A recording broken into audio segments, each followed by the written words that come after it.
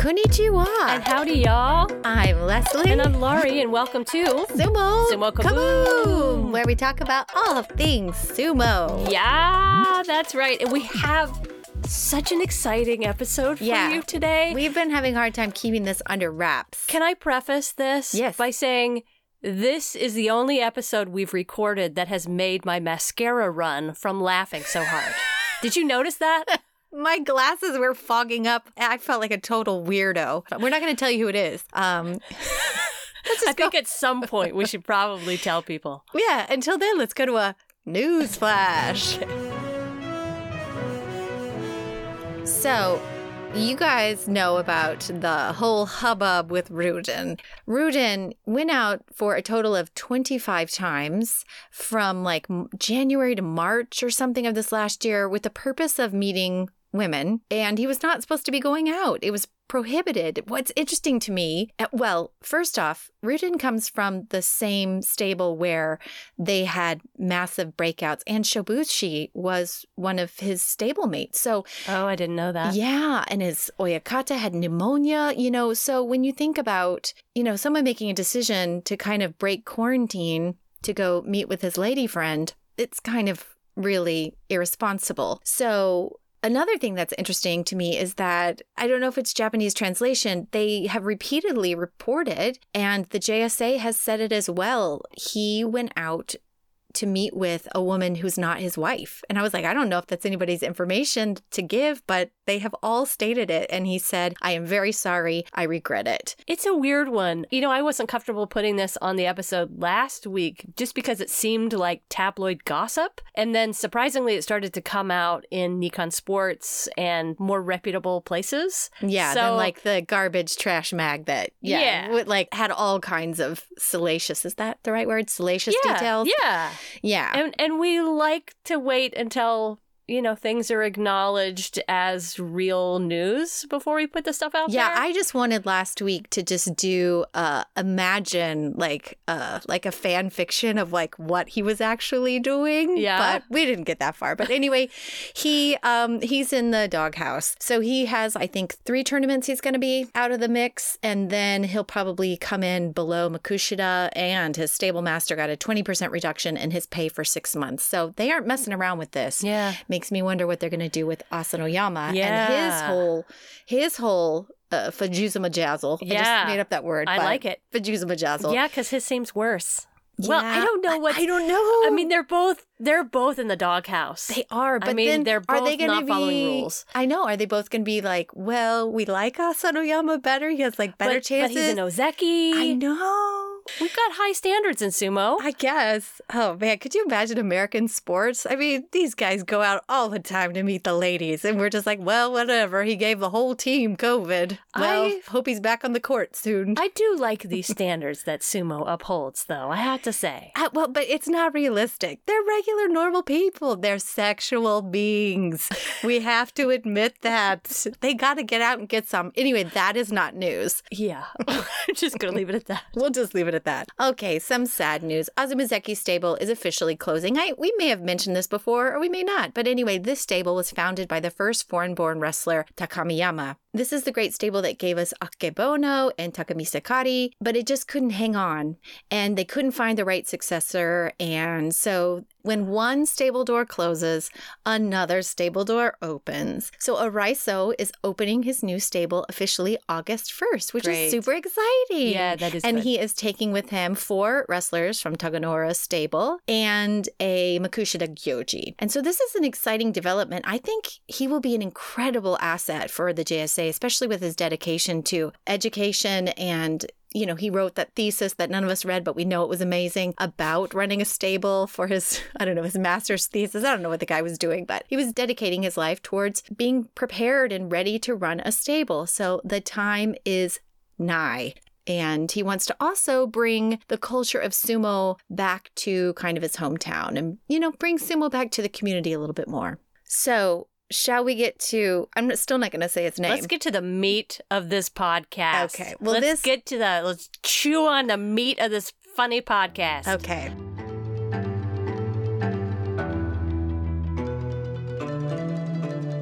Well, this guy He doesn't really need an intro, but I'm going to give you one. If you do not know who he is, he's like the gateway drug for all of us English-speaking fans into the sport of sumo. He has a lovely Irish lilt.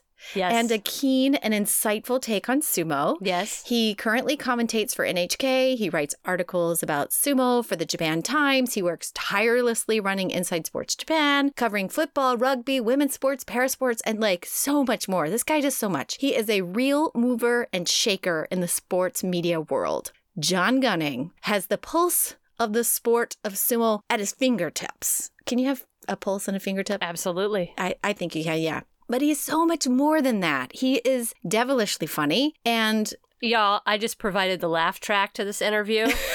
That was really my purpose in this whole interview that you're about to listen to. Okay, so we know that you all want to hear about sumo, but we also hope you'll enjoy the many other facets of John Gunning, from his childhood to his early music career, moving to Japan, sumo wrestling, and then his transition from there to sports journalism and commentating. We had an absolute friggin' blast talking with him this week. Yeah, if you've ever wondered what this guy's really like, this is the episode for you. Yeah, we really hope you're going to love listening to this. So, by the way, this interview is a bit truncated. We talked to him for a long time because we were just having a complete blast. You can still subscribe to our YouTube channel, Sumo Kaboom at YouTube. How does it work? Just search for us, Sumo Kaboom, on YouTube. I don't know how YouTube works. You can find the full interview there, along with the other interviews that we have, like Konishiki. You don't want to miss out on that, too. So, here is John Gunning.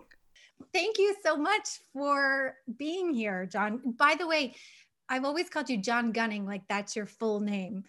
So please, it is your full name, but like, do you find other people just call you John Gunning or John? No, that's the first person that's ever said that. All right, great. That solidifies what a weirdo I am.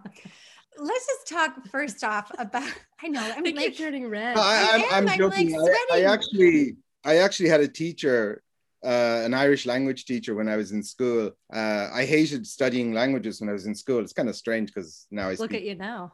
Yeah, but every other student in the class, she referred to by their first name, Jim, Bill, Mary, Adrian, whatever. I was John Gunning, like every single time. That's how much she hated me. She used my full name every single time she spoke to me. I kept saying that Irish was a dead language and there was no point studying it. So that probably, didn't go down so well with an Irish language teacher. I thought maybe we would start first because everyone wants to know about sumo. I'm sorry. Okay. Okay. Your thoughts about this last Boss show, watching from afar, what do you think about Terunofuji? Because I know you're friends with him. Where is he mentally?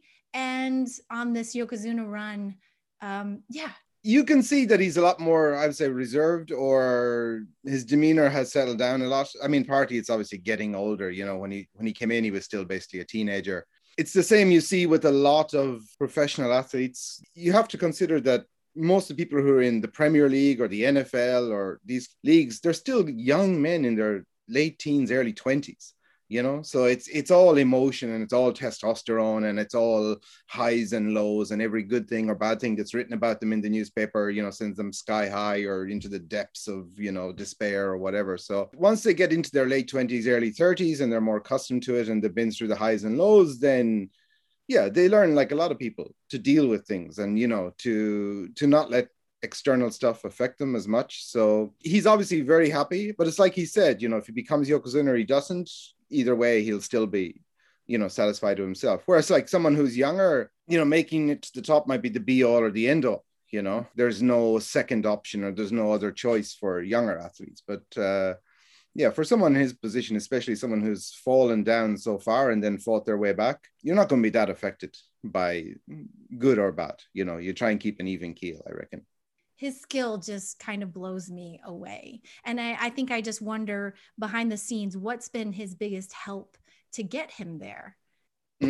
So when he came in first, he was very, very talented and very, very strong. But within a short period of time, even when he was still in Magaki stable, it was very obvious that he had a huge future ahead of him, that he had massive potential. So his first time in Makuuchi, when he was coming up through the ranks and getting up near the top, and when he won his first Yusho, at that stage, when Hako was still maybe not in his prime, but not far off it, it was clear that Terunofuji was the second best Rikishi in the division. And he was coming up on Hakuho's level and able to, match him in individual bouts. So his natural skill and size and ability and what he had makes him a Yokozuna level Rikishi. So it was more about overcoming, the injuries, basically the injuries and the illnesses and the various knocks that he had. So he always could have been a Yokozuna, but maybe the mental side of the game, and it goes back a little bit to what I said earlier, the ability to overcome stuff. And,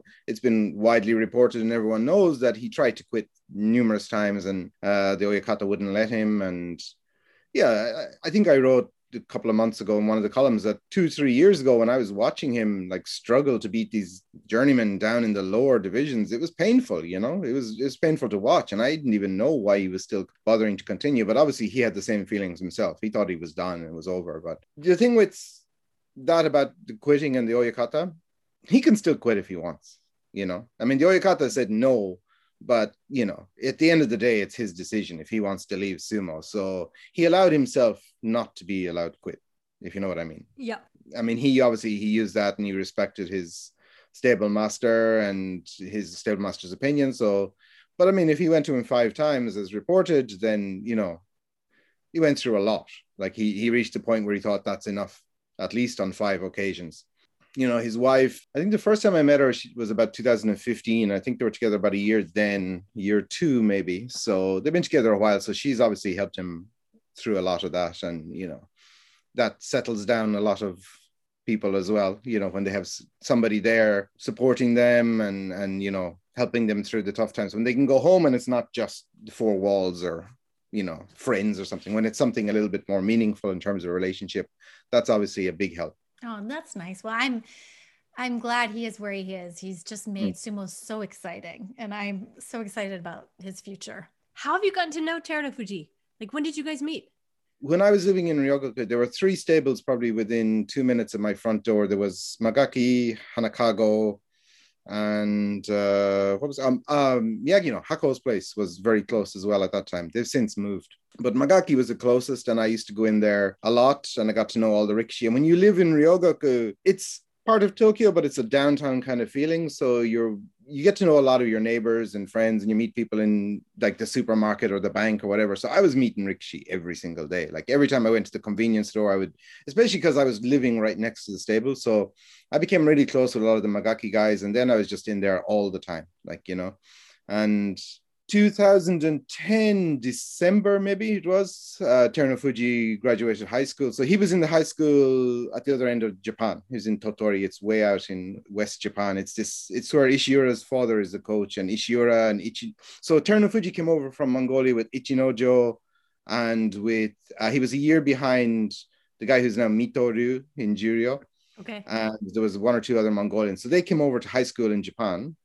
And I think Hakuho arranged that maybe, or he helped arrange it. But there's a lot of Mongolian connections in that high school. So they were in high school. And when he graduated high school, Hakuho helped him to come into Magaki's stable. A couple of months before he joined sumo, I was meeting him every day before he officially joined sumo. So we got kind of close because he was young and he still didn't really speak Japanese all that well at that time. And then a year later, I helped bring an Egyptian into sumo, Osuna Arashi. I don't know if you remember him. So I was involved with that, and we were using Magaki stable. And then just because those two are very similar in age, and because I'm kind of immature enough to be similar in age to them, we kind of hung out a lot. But yeah, Terunofuji, the first 3 or 4 years of his career, so he didn't really know anyone at that stable, didn't allow them to go out that much. So I used to hang out with him a lot. We'd go to the cinema. He had no money as well. So, I was handy because I had money. So, we had a good time. So then obviously what always happens then is when somebody becomes, famous and rises up the ranks, then you have a million people pulling at them and a million different things they have to do. So you can never spend as much time. I always think it's funny, when they're young and not famous, their free time is all their own and they can meet and everything. And then they become really famous and like they have no time for the little people, and then when they fall down again, it's like, hey, how you doing? You know, I don't have everyone calling me and every TV station asking for interviews. So hey, you want to hang out? But you know, that's just the way it goes. Okay, well, really important question here then about Terunofuji. Is it true that he beatboxes well? I've seen him. Oh yeah, there's videos of him and Tomi Sakai doing that. That was kind of more Tomi Sakai, but yeah, the two of them used to do it. I think they even did it on a few TV shows, stuff like that. Did together. they really? Yeah, they were. I mean, for Rikishi, they were good, you know. But they're not going to get a record deal out of it. You know? You know, all the guys in the 70s and 80s, there was so many albums they used to bring out, even when they were active. Rikishi, Masuyama, I think, was like 4 albums in the charts at one stage when he was still in Makuuchi, and then the Kyokai put a stop to it. Oh, that's such a shame. They put a stop to it. Yeah, he was making all this money, and he was being like he was a famous singer with albums out at the same time as he was a Rikishi, and you know, I don't know what the official reason was, but you know, put a few noses out of joint. People didn't like it, so that's too bad, because they could make a whole sumo album. You could be on it, like several. Takayasu could be on it. Like, yeah, Takayasu. Several people could do. I could be on it. I could be on it. You could be on it. I mean, we know you were in a band called Libido. Libido. Which you must talk about. Can we go there next? Yeah, I think we could always come back to sumo, but yeah, I think it's pretty important that our listeners know about this band called Libido. Yes. Libido was a group. I mean, we had it all, really. We had the look, we had the hair, we had the, you know, world domination desire. We had, the only thing we didn't really have was any kind of musical ability and talent. So like if we were good at music, or we could play instruments properly, or we were in tune, I think we would have gone a long way, to be honest with you. But what instrument did you play? Yeah, I was a lead singer. Yeah. Okay. But I had everything. I had that whole rock star thing going. I was like Bono without the voice, if you know what I mean. Yes, that's good. But okay, at the very least, can you get a picture, or can you at least describe what your hair was like at this phase? Was it mullet like? All I know is that band title must have been such a chick magnet. You would think, but sadly, no. It was a dark chapter of the history, you know. Yeah, as far as karaoke songs that you crush it at, what's your number one karaoke song? I like to do a death metal version of "Hit Me One More Time" by Britney Spears. just for the shock value.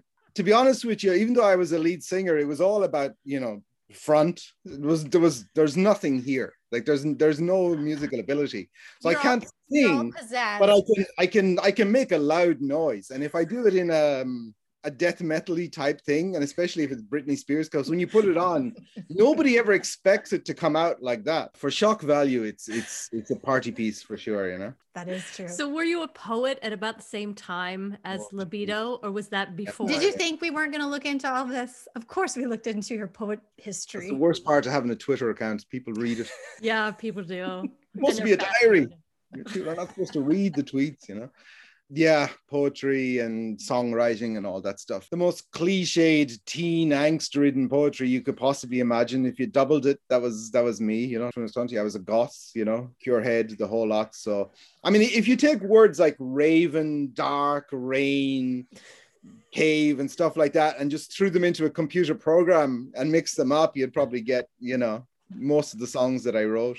Please tell me you were wearing eyeliner. I wore eyeliner. I had piercings. What was your go-to color? Did you go black? Black. Okay. There were only two colors that were really acceptable in the 80s. They were like black and deep purple, maybe, you know, was okay. But of course. For me, it was black and like all whites, the high top basketball shoes. Mm-hmm. Oh yeah. Because Robert Smith look, you know, unlaced, which led to, you know, several accidents, but you know, you had to do these things. I used to do the eyeliner when it would come out at the edge, and then I would do the Celtic 3-swirl knot, you know. What? I never knew this was a thing. When I was 14, I pierced both ears, and I was wearing... by yourself? Did you do it? No, I went to Dublin secretly and got somebody to do it because there was nobody, obviously, where I lived. And I got, I think it was my mother or my grandmother's, like these long gold leaf earrings. Yes. And I wore them into school and I refused to take them off. And then I was getting sent to the principal's office every single day because I would refuse to not wear makeup or earrings, you know. And it was like 1970s, 80s rural Ireland, you know. And then you just grew out of the face? I evolved like Madonna. I kept changing and, to stay relevant. So as you do. I'm still dying to know what happened in between Libido and moving to Japan. Oh yeah. Because that's a pretty big leap. So I was in college. I was actually a university student at the time. So I spent a year in the States at a university there, but I was also working full-time for this rehabilitation center.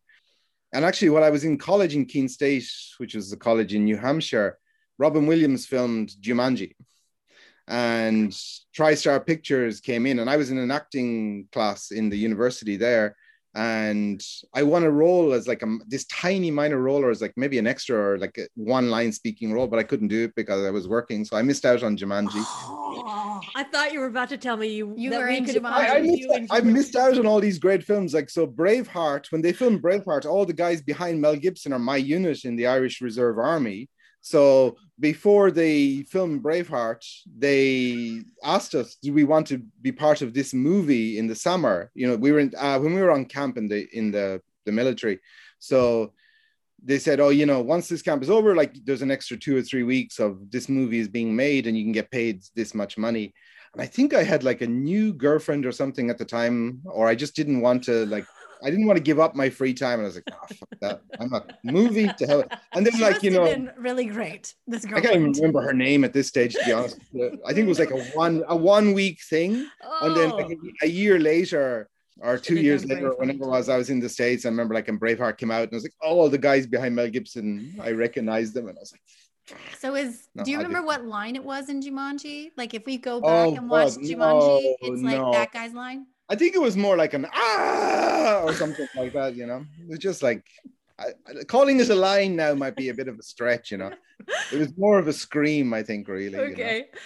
So you had several close misses in Hollywood. What was it about Japan that just really hooked you? Oh, it's a cliche thing, everything is so similar, but so different, and everything is new. And I'm always like, you can probably see like for all the different stuff I do. So I love new things, new experiences, new people, anything new or different, something that I haven't done is always very, very attractive.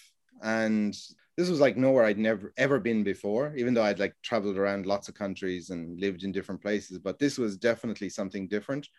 And I just loved it. I loved everything about it. And while I was here, I decided I'm going to move here. As soon as I went back, like literally the day after I came back, I quit my job, sold anything I had, and then just started like job hunting in Japan. But because I spoke 4 words of Japanese at the time. I had no connections in the country. I didn't know anything about Japan. Teaching English obviously was one of the only options for Japan, but I'd never thought, but I was like, why not give that a go? So I was in Osaka. So Kansai was my first 3 years there, and then up to Tokyo, working with a company up here. In Osaka, that's where you saw your first sumo tournament, right? Or what was that experience like, seeing sumo for the first time?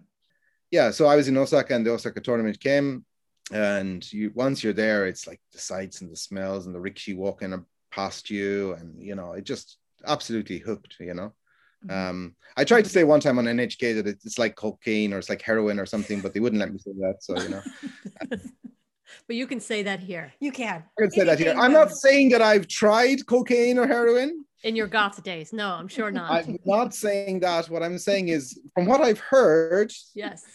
Sumo has an addictive quality that would be similar to Class A drugs. That's all I'm saying. So I do have a question about your sumo career in Japan. And you're quite amazing amateur sumo career. Yeah, you started at 30. No, you're right. Not just the use of the adjective amazing. I think that's the first time I've ever actually heard that used in connection with my amateur sumo career. Well, you go to. I've heard a lot of adjectives used to describe my amateur sumo career, but amazing, that's definitely a first. Yeah, so the World Championships is done on nation by nation stage. There's individual categories and there's team tournaments, but it's like judo or any other thing. There's national teams. So there's nobody else in Ireland at the time doing sumo, or nobody else Irish. So you were the team. Very easy to make the team. Yeah, at the beginning I was like, right, I'm the team. He's the president. shoe-in. Yeah. While competing as the one and only member of the Irish sumo team, yes, Right. 3 sumo world championships, 2007, 2008, and 2012, right? Correct. Okay. And then after that, at some point, you broke your upper Just arm bone Fucking destroyed it. lengthwise. No. That was No. before the World Championships. Before. That injury happened late 2005. So I was out of action all of 2006 and half of 2007. So Okay, so you had that injury, pulled yourself back together, and then went on to the Sumo World World Championships. Championships, Okay, so my question is, how does one even break their humerus lengthwise? Like Yeah. that is incredible to me. What was it? A throw? Was it the way you landed? I was in training fights, and the night before I think I'd been out partying, so I wasn't like in the best of condition, and I think I went straight from the club to training, to be honest with you. So I wasn't doing things that well, and I wasn't doing them the way you should be doing. So in Yotsu, like when you have the shitate, the one hand underneath and on the back of the mawashi, so that's what I had. My left in under his right, holding the back of the mawashi, and he had wate, the overarm grip, where his right was over my left. So like, it's like that. We see like two guys trying to throw each other. Yeah. But I was not in close enough. Normally you want to be in close because you want to get the angle and the leverage. But I was doing it haphazardly because, I was still hungover and I wasn't focused. So I was out far. So my arm was stretched out like that, and his whole weight went down on my arm and it split the bone lengthways. And my arm bent backwards up because it broke, and then my head went straight into the dohyo. Yeah, it was pretty painful. So like I was there screaming in pain in the ring because I'd never actually. I think it was the first major bone I'd ever broken. So I didn't really know what was happening. Just heard this massive. It's like somebody get a big branch and break it. That big crack noise. Yeah. And obviously I got a concussion as well when I hit my head so hard, and they had to come in. They couldn't even get me off the ring. So like the ambulance had to come in, and it was a basement dohyo, so they had to come down with the stretcher and roll me onto the stretcher in the mawashi. And it's like I went to the hospital and in the ambulance, and I was losing hearing and sight. So my hearing and my sight kept going in and out. So I couldn't see anything and I couldn't hear anything for a few minutes. And so they had to do an MRI on my brain to see if there was bleeding on the brain or whatever. And they couldn't do it because there was so much sand in my ears and hair from the ring. So like it was interfering. So like I have this nurse then like trying to hose out my ears. And it was funny because I was laughing at the ridiculousness of the situation, even though like, my arm was hanging off at the shoulder and like, I couldn't hear anything, but I couldn't stop. I was like crying. I don't know, I was crying in pain and laughter the whole lot, like, but eventually they got it. And so I could have gotten all, like 15 pins and bolts and everything to stick it all back together. But I had this brilliant doctor, and he said, if you put it in a gravity cast, it will take like a year and a half, but the bone will fuse back together by itself. That means you don't have the risk of surgery. You won't have to miss any work. You won't have a hospital stay. I couldn't actually move my arm for 4 months because all the nerves were severed as well. So they didn't know if I would actually get movement back in this arm. So this arm was tied to my body. That was fine. But then like after 4 months, I was able to move the finger. So I knew like the nerves had reconnected. So at least I would have some range of motion back. It took about 18 months for the bones to fuse back together. But because they were just done it by gravity, like the bone shape is now weird. It's like one of those 1970s Sesame Street type illustrations, it goes in all weird angles. But then rehab, and eventually I got full range of motion back. And then I went back doing sumo again, and all the people who had supported me told me, fuck you, you're on your own for doing this again, that's not true, but I had a lot of people that like literally were like, after everything that happened, you're actually going to go back in and fight again. I'm sure. So when I showed up when I had the cast from shoulder to wrist, like the injury, and I went in and I said, I'm still alive. I'll be back in a year and a half. Gambari mask, all the rest. And they're just like, you're going to do some squats. Look at me. The bones are floating around, and like, every movement is agony. Like, well, there's nothing wrong with your legs. So, go do some squats. So I did. And then I didn't leave training. I would get some people to put the mawashi on me, and then I would just like do squats and leg stuff with the cast for the first like year, Yeah, I yeah. d- But that goes back to what I said when you're earlier. When you're young, you just have no sense at all. So for some of Speaking us, we of never get it. concussions, though, you definitely, though, I've read in your articles, have talked about CTE as far as the sumo world goes, and some of the terrible, catastrophic injuries that have happened as of late. Do you Mm. feel that the JSA or the community at large has the spirit more that's like, that is how it is? Or do you feel that there's been a change or a shift, or do they even hear the international fan base saying, hey, take care of these wrestlers a little better? Like, what's your take on all of that? Well, first of all, the one thing people have to realize, the Sumo Association is not a monolith, right? It's not a single thing. It's got whatever 1,000 members, so Rikishi, Oyakata, all the rest. So you got a lot of people who have a lot of differing views, and they cover the entire range of the spectrum. So the machismo mindset is still there, obviously, for a lot. And also, the whole CT issue, the concussion issue, hasn't reached Japan yet. Not among the general public, we'll say. Obviously, some people know it, but among general sports fans or people in the sport, so it's not really, it hasn't seeped into the public consciousness or the JSA consciousness. I think more obviously in recent times, because in very recent times it's become an issue and it's become a bit more known. But I've been banging on about this on live broadcasts for 10 years, but I knew it would take time. It takes time for anything like that in any country, to seep in properly. And hopefully it will improve over the years, but it's not soon enough. A lot needs to be done, and a lot needs to be done quickly, but I wouldn't hold out hope of that happening. Japan is obviously a consensus-based culture. Generally, everyone has to be consulted and everyone has to give their feedback. So as a culture, things move slowly anyway. That's just by design, because it's not an individualistic-based society. It's a group-based society. And so it's important for the way things work that everyone is on board before action is made. But then the other one with the rules in football or rugby or any other sport is you have lots that you can change. In football, you can improve the helmets. You can change the way people tackle. You can change the rules. Same in rugby. They don't give any wiggle room whatsoever in rugby. It's like any contact with the head or neck, you're off. That's it. But in sumo, there's no equipment to modify. And sumo is essentially, as I often say, compared to line play in American football, right? You've got two people at very close range and they're banging into each other. And so like they're coming in the low man, as they say in football, like trying to get their pad level lower. So like basically you're trying to get in underneath. So both people are trying to get the heads down, so put your head up like this. It's a guaranteed loss. So the difficulty is, what do you change in sumo? And I mean, I've said, like, going back to the 1970 style tachiai, where they were basically at standing starts, that's about the only thing really that I could think of that would limit the number. I mean, you're still going to get head contact during the fight, and you'll still get it maybe in training and stuff like that, but it would definitely lessen those massive coconut type cracks that you hear and that you see even in like 3-4-year-old kids doing in sumo and being encouraged by the parents, which is the worst. This is the thing everyone is saying, you need better stuff at ringside, you need better immediate care. But for head injury, prevention is obviously better. There's no cure as such, so you really need better prevention.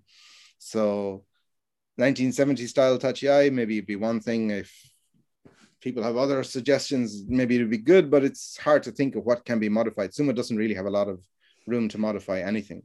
Amongst some of the older wrestlers that are there, do you feel like this is a problem that's not being addressed, or do you feel like that people are being diagnosed with this, or is this being talked about? I don't think people are being diagnosed with it, because I don't think it's an issue that is widely known still. I think it might change in the near future. Obviously, as a lay person who, without a medical degree, diagnosing people at sight is, ridiculous in the extreme. But from what I've read and seen of football players, older football players, and the signs and symptoms and some of the behavioral traits of people who were subsequently found to have CTE when autopsies were performed, you can see a lot of the similar things in some of the older wrestlers, retired, like the Oyakata and stuff like that, the wild, sudden mood swings or the complete loss of like train of thought, or I mean, obviously there are age-related things that happen to everyone, and there could be a million different reasons for stuff. But knowing what I know about football and rugby and how it's affected people in the past, I feel like I see similar stuff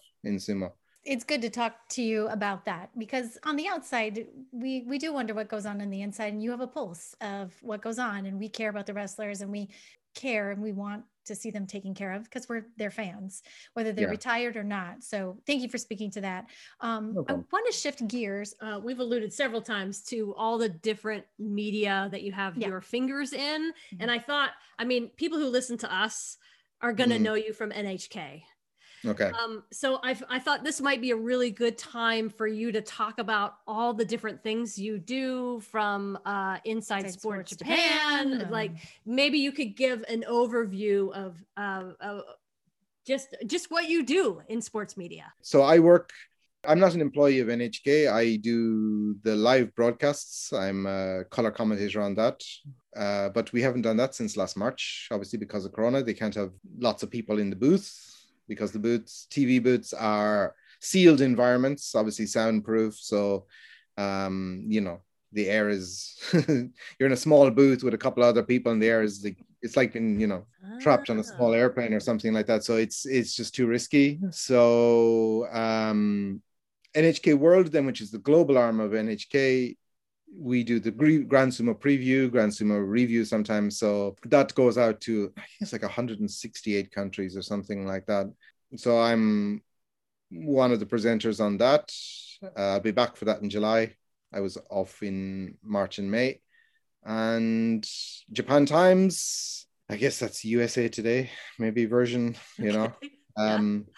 Inside Sport Japan is my own media company that I set up about 4 years ago, but it's a small media company. I basically set that up to cover sports that don't get a lot of exposure, women's sports, para sports, stuff like that, things that are great stories, things like that. We covered a lot of gridiron, American football, rugby, various other bits and pieces as well. Mostly nowadays, it's just football, rugby, and sumo and stuff like that. But and then I do a lot of other stuff as well in various the band. You're talking about the band, Libido? Not the band, no. The musical career is long dead, What about photography? Are you talking about photography? Oh yeah, I do. I'm a professional sports photographer as well, so I'm on the sidelines, like for the Rugby World Cup, or This is how you only get 2 hours of sleep. You do all of the rest of this in the other 22 hours. That's amazing. I'm actually hopeful with everything, opening up and changing over there. So I'm hoping to be over for some NFL games, shooting those this season. Because now the Bears have finally got a quarterback and Aaron Rodgers is leaving. So it'll be great to see all that stuff. At what point did you add photography to your arsenal? Oh, I've had a camera in my hand since I was 6 years old. So, but as a professional sports photographer, like doing that like at a high level, like international tournaments, that's probably just like the last 10, 12 years, 15 years, something like that. Okay. But I mean, I was always involved in photography and taking pictures, and all the way since I was a kid. I had my first camera at 6, so doing proper world-class sports photography probably about 10, 12 years, I guess. Can we do some silly rapid fire questions? Sure. Okay, some are going to be about you and some are going to be about sumo because people care about sumo. Let's give the people what they want. Okay, I can see there's going to be a lot of like fast forwarding through this episode of people like, you're going to have to like timestamp the sumo parts, They're like, people are not tuning in. People are not tuning in to hear about goths in the 80s. I can guarantee our that. Listeners will. Okay, first question is, what's the weirdest fan thing that's ever happened to you? I've had like one stalker persistent for the last 15 years that's like, called up your company, tried to get you fired, calling immigration, trying to get you fired, kicked out of the country. Do you think that has to do with, remember that girl that you dated for like a week during Braveheart? No. Do you think it was possibly his girlfriend? I thought stalkers liked you, not that stalkers tried to get you fired. Stalkers come in all shapes and sizes. Yeah, you get all types, but this stalker is no longer in Japan, so like now they're just limited to like pot shots on the internet and can be blocked, so it's fine. Good. Okay. Biggest sumo prankster and funny guy. Asahi Shio. Do you know him? Asashio. No. Asashio. Asahi Shio. Asahashio. So he was very funny. Konishiki obviously is, hilarious. In terms of pranksters, the most famous one probably now would be Abby, right? Yeah. Tying people up and Yes. Okay, my turn. your turn. I get excited. I know. We often hear about Mm. how much sumo hurts, about how hard it is to train for, all that kind of stuff. But what feels good about it? You were a sumo wrestler. So surviving it. is that the only thing that feels good, So- surviving? Every single time when I was active, when I went to training, I had this like fear in the pit of my stomach. So it was just like, you can't eat before training, not only because it will come up immediately, but just because you have this knot in your stomach when you're going to do real sumo training in Japan with like ex-pros or current pros. And my heart enlarged from sumo training just to pump enough blood. So I had an enlarged heart when I was doing sumo, just because the stress of training is so intense. And there was so many times when I was doing sumo that you can't just get this red mist and you can't see anything and you think your heart is going to explode in your chest and you think you're going to die. And then the best thing then is when you're walking home afterwards. I think I may have said this before, but it's like somebody shot at you and missed. It's like, I'm still alive. The flowers smell better. The sky is bluer. Like that post-training feeling. Like obviously you're limping home, battered and bruised, and you're in pain, but just like you always have a new appreciation for life after sumo training. That's what I find anyway. Okay. Follow-up question. Have you ever been shot at? Next question. Okay, I'll ask a real question. Takami Sakari. What's he like? Like, is he exactly the same? Yes. Yes. That is that makes me so happy because I love him. Okay. How do you relax? Relax. Yeah. You know that I'm always relaxed. I'm like, being on the edge of the wave, surfing, like the insanity wherever, you're spinning plates while you're on a roller coaster. That's relaxing for me.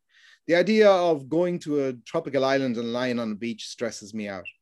So my work is, what I like doing. So I don't need to create hobbies and stuff like that. Like usually my hobbies are all what I'm doing for work anyway. So, I'll never get past the thrill of I love sport and I love, people are actually paying me money to give my opinion about sumo on TV. Come on, man. This is definitely some matrixy kind of fantasy. I realize that it's not real, but I don't care. I'm just, I'm surfing it, loving the ride. So, yeah, I don't need to relax.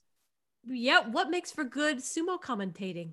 That's different for everyone. So that's very much a personal taste and flavor. It's like asking someone what's a good hamburger. Everyone has got a different taste. So I have fun with it. It's entertainment at the end of the day. So I mix in a lot of pop culture references. I think I put 22 Public Enemy song titles into 1 2-hour broadcast and only about 3 people caught it. So it's fun. You put out stuff for different people as long as you're doing the job and describing what's happening. And I mean, each bout is a couple of seconds and then you got 4 minutes of essentially dead air between the next one. So there are people obviously who would rather you just shut up entirely and just listen. They want to listen to the thing, but that's not how sports media works. And I mean, they're free to mute it if they want to, but some commentators keep it very dry, keep it very factual. It's more of it's like painters or anything, it's basically, how you approach it is as long as you're hitting your marks and getting the right information out there, the way you do it then is more just your own individualistic style. So I would be the type maybe who would create people who love and hate what I do, so. We love what you do. Hey, have you ever seen Endo smile? I mean, yes. I've seen it. Okay. Yes. Okay. Yes. But I signed an NDA, so I'm not allowed to say what happened. So when you're in the booth, is there any food allowed, or it's like there's like, Murray, stop bringing your hard-boiled eggs in here, like no one wants to smell that in here? Like, what do you do in a booth with somebody else? And I mean, there's not rules about it, but having food, like you don't want like several million people hearing you chewing, you know. I made the mistake of bringing in fizzy water a couple of times at the beginning, you know, and then you're drinking that and you're like, where's the off switch on the mic, you know? You don't want to be burping right into the screen. No, usually there's some drink there, water, you know, because you can get hot in the booth. You can get hot and heavy in the booth.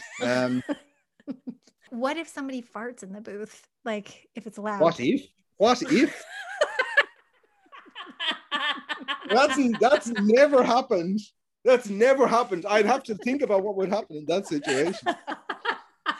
Oh man. It's a free fart zone back there. Yeah. Who do you get along with the best? No, I get on with all of them. Regards like Murray, Ross, and Hero, I mean, they've been involved in sumo broadcasting, you know, for like 25 years or more, longer, like since the late 90s even. And I mean, they've seen it all and they've done it all, you know. So I came in 2012, maybe, to NHK's live broadcasts. So, I mean, they were all veterans who'd done everything you could imagine at that stage. So it was all easy for me, basically slotting in alongside all of those guys. And Raja obviously is a bit newer, but Raja as well, he prepares. I mean, he knows his stuff. So, you know, and he's taken the role on the Grand Sumo previews as the punching bag for the various Rikishi. So, I mean, how could you not love that? We do. We love it. Every time. Yes. Okay. Speaking of preparation, what kind do you do? IMDb for movie quotes, I guess. What do I do? So it's been a year and a half since I was on air and broadcasting live. So it's kind of good. So when you're commentating on live sports, you know, you're going to have to follow the action and commentate on it. But you know the lineup of the day and who's facing each other. So the main thing basically for me is what's the current overall situation. So I tend to watch bouts between the Rikishi or fight. So say if Hakuho was up against Terunofuji on a particular day, I would go back through all the fights that they've had, especially over the last year, and I would watch the entire things, like from start to finish. So if there was a lot of mata, how the tactics had changed between them. So if one guy was winning a lot of fights in a certain way, and then the other guy changed something up, see if there was any particular stories. Obviously, there's a lot of background, you know, between every fight, especially. Yeah. But play-by-play commentator is the person who's sketching the outline of what's going on and providing the details. And the color commentator is literally the person who's coming in and coloring it in. Like that's where the name comes from. You're providing color and entertainment and background. So the color commentator's job is essentially to fill in the picture for the people listening at home. So the play-by-play person can tell you what's happening on the screen and can describe the action and explain the action as it's happening. And then my job is, what's the background of the fight? Did somebody... So, for example, Henry Miller, Sentoru, I wrote a story about him years ago when he was doing mixed martial arts and he was fighting a guy. But the background to that story is 15 years earlier when they were both Rikishi, the other guy had henked him or sidestepped him at the Tachiai, and Henry went off the dojo, I think it was, or fell down and tore his bicep and ended up 5 years in the lower divisions. So, and he'd never met that guy again. And then he'd, like, most of his career he'd spent in the unpaid ranks because he got injured. The guy sidestepped him at the fight.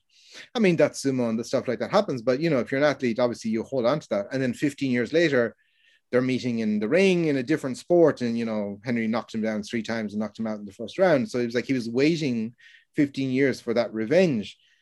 So the background, stuff like that, or if they were kids, like say Goedo and Tochiozan, like they were rivals from the age of 4. Takakeisho and Onosho, all the fights that they fought as junior high school students, like that, like they were neck and neck. The thing for me was I thought Onosho would be the one who would push on, but it was actually ended up being Takakeisho. Obviously injuries wrecked Onosho's chances, but those two were very similar, like round, small, burly guys, you know, 2 cannonballs crashing into each other. And they were like that all the way junior high school, you know, all the way up. So there's a mountain of backstory between them. So it's just stuff like that, finding that, and then just having other things if there's something topical to talk about or some news. But like I say, I tend to throw in a lot of other references and things, because the weird thing about sumo is your audience is a very mixed audience. If you're a commentator on a football match, soccer, football, baseball, 99% of your people are, you know, very familiar with the teams and the players and the history of the game. But if you're commentating on sumo on NHK, you're going to have people like yourselves who know, intimate details of Rikishi, and then you're going to have people, a huge amount of your audience going to be tuning in for the first time and have no idea what's going on. Mhm. So you have to cater to both audiences. So there's a little bit of over explaining going on and a little bit of overuse of English terms. Like, so maybe Hiro will say like Gyoji referee or something like that. So people deal with it in different ways, but you always have to be mindful. It's the same in Japan Times. You always have to be mindful of, you're dealing with a very diverse audience, people who know a lot, people who don't know anything, people who may be a little bit familiar with the sport. So you can't alienate either section. Like, you can't just dumb it down and explain everything, because then it'll be boring to the long-term fans, but you can't keep it really technical, because then the people who are tuning in for the first time won't have any idea what's happening. But because obviously new fans are the lifeblood, right? So you want to grow your audience and you want people to come back. So just like that, there's a lot going on and a lot you have to think about. And then if you're like me as well, you're just like seeing how much you can get away with in each podcast without getting fired as well. So, I mean, there have been times where like, yeah, that might be the last one for me now. Let's see if I'm going to get the producer who gives me the evil eye on the way out the door. But thankfully, Well, still I'm here. glad you're still there. Okay, so one tiny question. When you were fighting, was your Shikona just John Gunning? Or So do you have a real... amateur sumo doesn't use Shikona. That's only pro. Okay, so then Surely if you made one up for yourself. Right, that's my question. Well, I used to be on like the sumo forum and stuff like that. I used to use Nishinoshima, which is West Island. But there was a tournament, an amateur tournament in Tokyo, maybe 15 years ago. And there was a guy from the Czech Republic called Peter. He was studying at Tokyo University and he was part of the sumo team there. And he entered me in that tournament using the Shikona. So like everyone else in the tournament, like I didn't know he'd done it. So everyone else in this, like this is an amateur tournament, like college students from around Japan. So everyone else, you have like Toru Sasaki and, you have Rin Taro, Sato and Peter Matus, and then Nishinoshima. And then everyone thought I was the most pretentious, ridiculous. And like I was stepping up onto the ring and I was like, what the fuck? And I looked over and he's just like, ah. And just like everyone's looking at me like, who does this guy think he is, And of course I lost immediately. And then it made me look even worse, He's up there like, why doesn't he have a top knot and, like Skibito or something like that? Like, pretentious in the extreme. So thanks to Peter for that, That made my day. What is it? Nishinoshima? Nishinoshima. I used to use that name. Nishinoshima. Nishinoshima. Yeah. Mhm. Okay.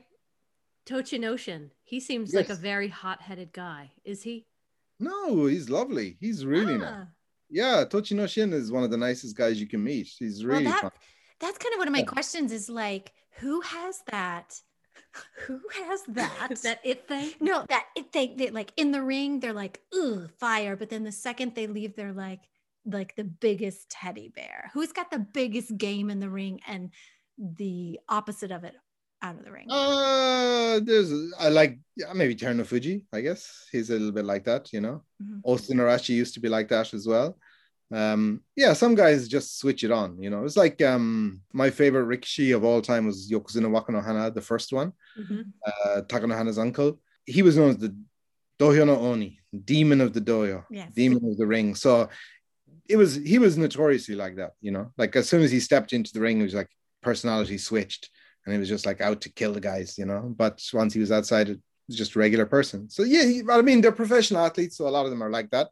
They work at that too, You see guys who look at the Tsukebito down the Hanamichi, like the reason they have the routines is for that very purpose, It's to put themselves in that zone or mental mindset where they're completely focused. So you get all kinds of things. Akebono used to stare up at the ceiling and roll the eyes to the back of his head because I think it was in the book of his, somebody said that at the time they said, what was it? It activated the alpha B waves or something as opposed to C waves. I think it was just like, pseudoscientific nonsense, but it worked. Like, it put him in the zone. So like, he thought it was like changing the brain waves chemistry or something like that. Do you think Asashoryu and like Hoshoryu, do you think like every day Asashoryu's like texting him and he's like... Asashoryu is just like, Asashoryu is really funny. I get on well with Asashoryu, Yeah.